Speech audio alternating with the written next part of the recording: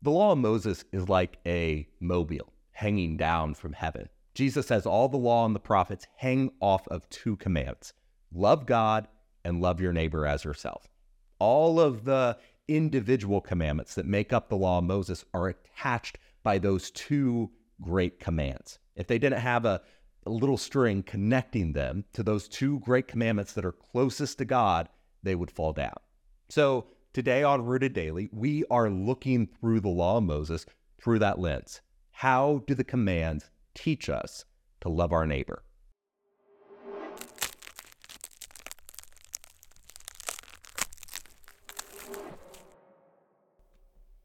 Welcome to Rooted Daily, the podcast where we're rooting ourselves in the Bible so we can grow with God a little more every day. I'm Brandon Levy, and Jesus said the first greatest command was to love God, and the second is like it. You shall love your neighbor as yourself. And on these two commandments hang all the law and the prophets. That is our divine hermeneutic to understand the Old Testament. Remember, it's like the law of Moses is a mobile hanging down from heaven, and all of the individual commandments that make up the law of Moses are attached by these two great commandments. And if they didn't have that little string connecting them to these two great commands that are closest to God, they would fall down. And last week we looked at a little less than half of the law as it is recorded in Exodus, and the passages that I separated out as clearly pointing the Israelites to how to love God. But we ended in Exodus 23 with God's law about the Sabbath and the Sabbath for the fields, which we call the fallow law.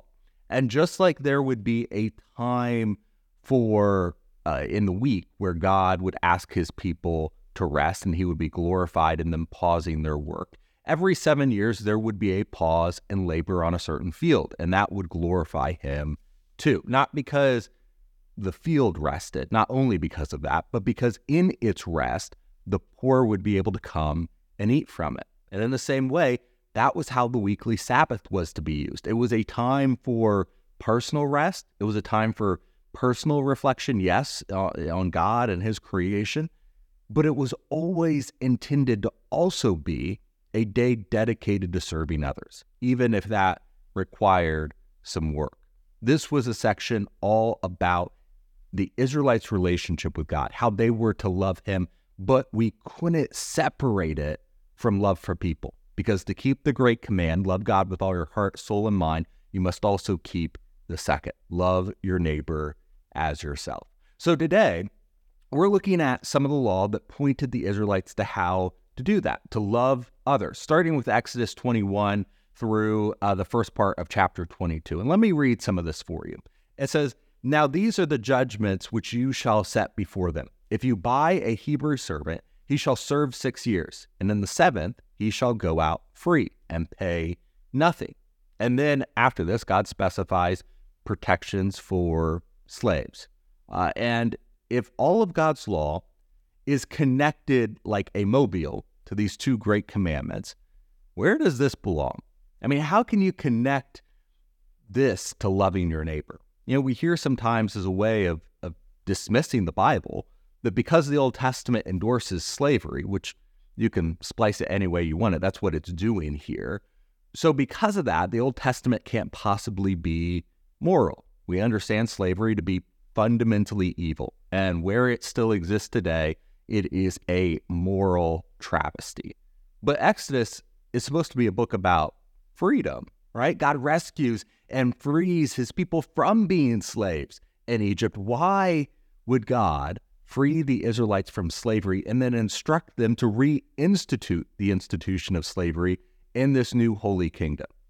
Well, once again, I think there's a language barrier here because the slavery of Egypt can hardly be considered the same as the servitude in Israel. You know, what differences are there between the slavery that Pharaoh forced on the Israelites and the divinely described servitude of the law? Well, Pharaoh was cruel. There was no escape. It was involuntary and unreasonable. It deliberately destroyed the family, kept God's people away from him. The servitude described in the law is none of those things.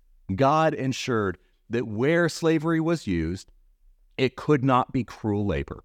There were hard jobs, yes, that they needed done, but slaves were not to be forced to work for work's sake, like Pharaoh did to bog down the Israelites. Slavery was a situation entered into voluntarily or as a punishment for a crime. It lasted 6 years under the law.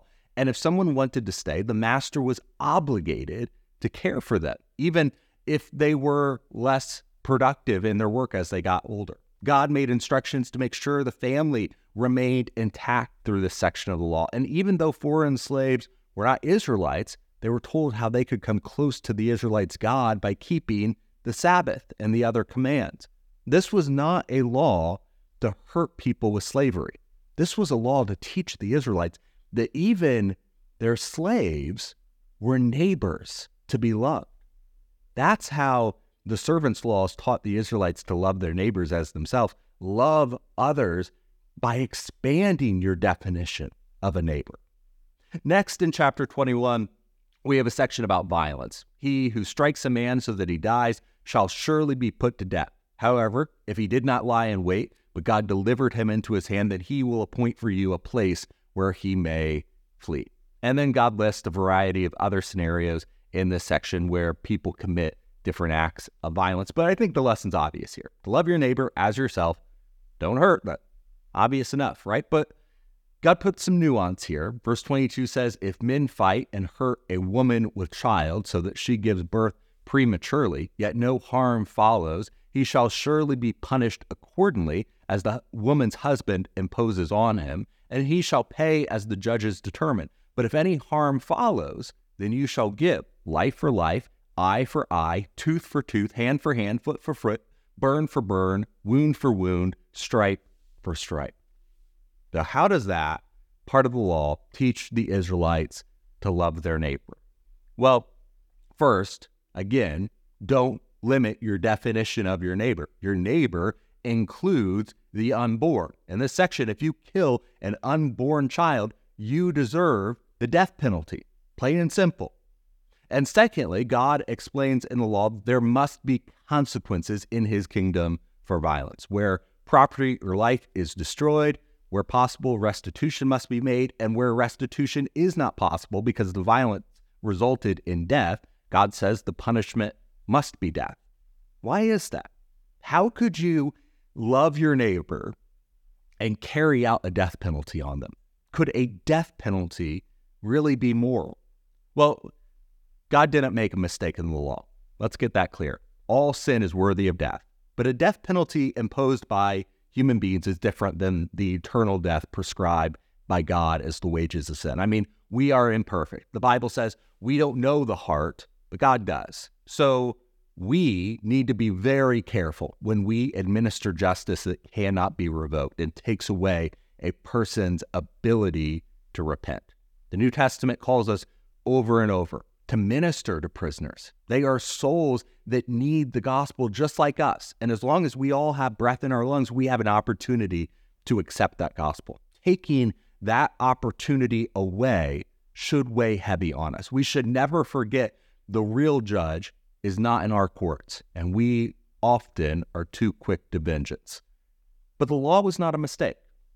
God clearly says there are some occasions when a death penalty is appropriate for a civil society. It is a necessary tool to stop violence. And to love others, you need to protect them from violence. Where you see a threat, it is not loving to allow that threat to continue.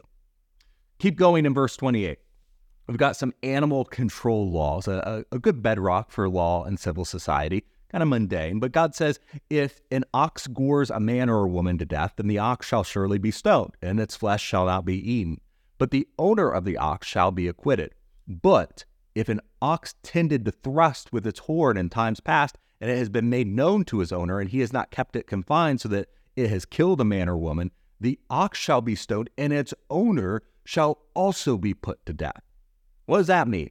It means to love others, to love your neighbor as yourself. It's not just about how you treat someone directly, but the consideration you give them indirectly too. It's not just loving to allow someone to enter a situation you know could be harmful. So if you know your animal could hurt someone, you can't love your neighbor and allow them near that animal. And in fact, the law equates this to murder, or at least it gives it the same punishment, the death penalty.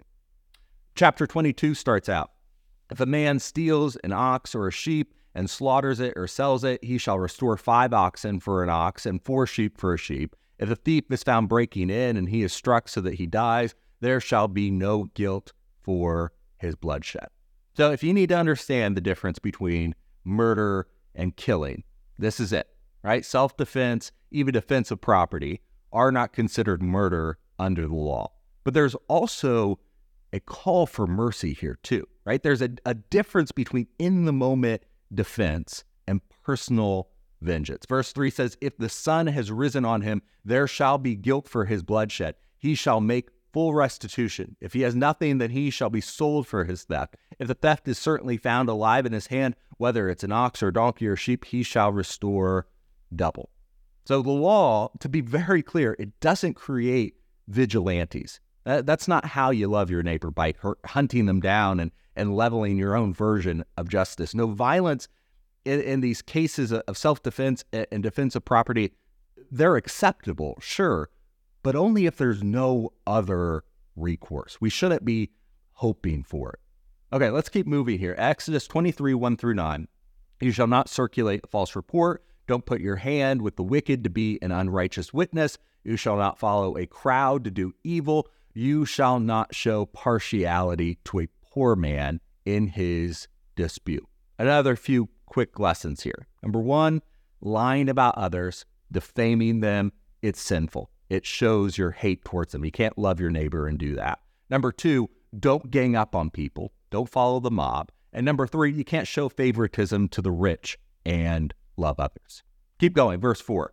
If you meet your enemy's ox or his donkey going astray, you shall surely bring it back to him again. And if you see the donkey of one who hates you lying under its burden, and you should refrain from helping him, you shall surely help him with it. So how does this teach the Israelites to love their neighbor? Well, to love them, help your enemy. Verse 6, you shall not pervert the judgment of your poor in this dispute. Keep yourself far from false matter. Do not kill the innocent and righteous, for I will not justify the wicked. And you shall take no bribe, for a bribe blinds the discerning and perverts the words of righteous. Also, you shall not oppress a stranger, for you know the heart of the stranger, because you were strangers in the land of Egypt. It's the second great command, right? Treat the stranger how you wish you were treated when you were in Egypt. Luke 10, a lawyer came to Jesus, and he asked him what he needed to do to have eternal life. And Jesus answered, what does the law say? And the lawyer answered the same way Jesus did. You shall love the Lord your God with all your heart, with all your soul, with all your strength, and with all your mind, and your neighbor as yourself. And Jesus said to him, you have answered rightly. Do this and you will live. But the lawyer didn't go his way and do that, did he? No, of course not. But he, wanting to justify himself, said to Jesus, and who is my neighbor? I'm glad that lawyer pushed Jesus that day, because that was when Jesus gave us the parable of the Good Samaritan. But I hope we've seen by now, the law already gave the lawyer the answer. Who is my neighbor? My neighbor is the person who works for me. My neighbor is the unborn child caught up in my fight. My neighbor is my enemy. And how do I love them? Well, I can't hurt them, obviously, but I also have to love them by protecting them, by making it right when I do hurt them, by shielding them from threats, by refusing to lie or gang up on them, by helping them, by treating them how I want to be treated. The law had already answered the lawyer's question, but just like today, so many people aren't listening. Don't be like him. To love God, you must love others with the same ferocity and grace that God loves us with. And that's what the law was designed to teach the Israelites. And that's going to wrap up our study of the law of Moses and this episode of Rooted Daily. Next time, we'll watch the Israelites agree to the terms of the covenant and become a holy nation devoted to God. So I cannot wait to sit down and open up God's word with you next time. Thank you for watching this episode of Rooted Daily. We're praying that you're growing with us as we study the Bible and use God's Word as our only foundation. If you appreciate this content, you want to make sure others see it, subscribe to the podcast on your favorite app, hit the share button. Most importantly, if you're ready to take the next step, repent, be baptized, and hand over your life to Jesus, let's talk today. Just send me a text to 317-207-2734.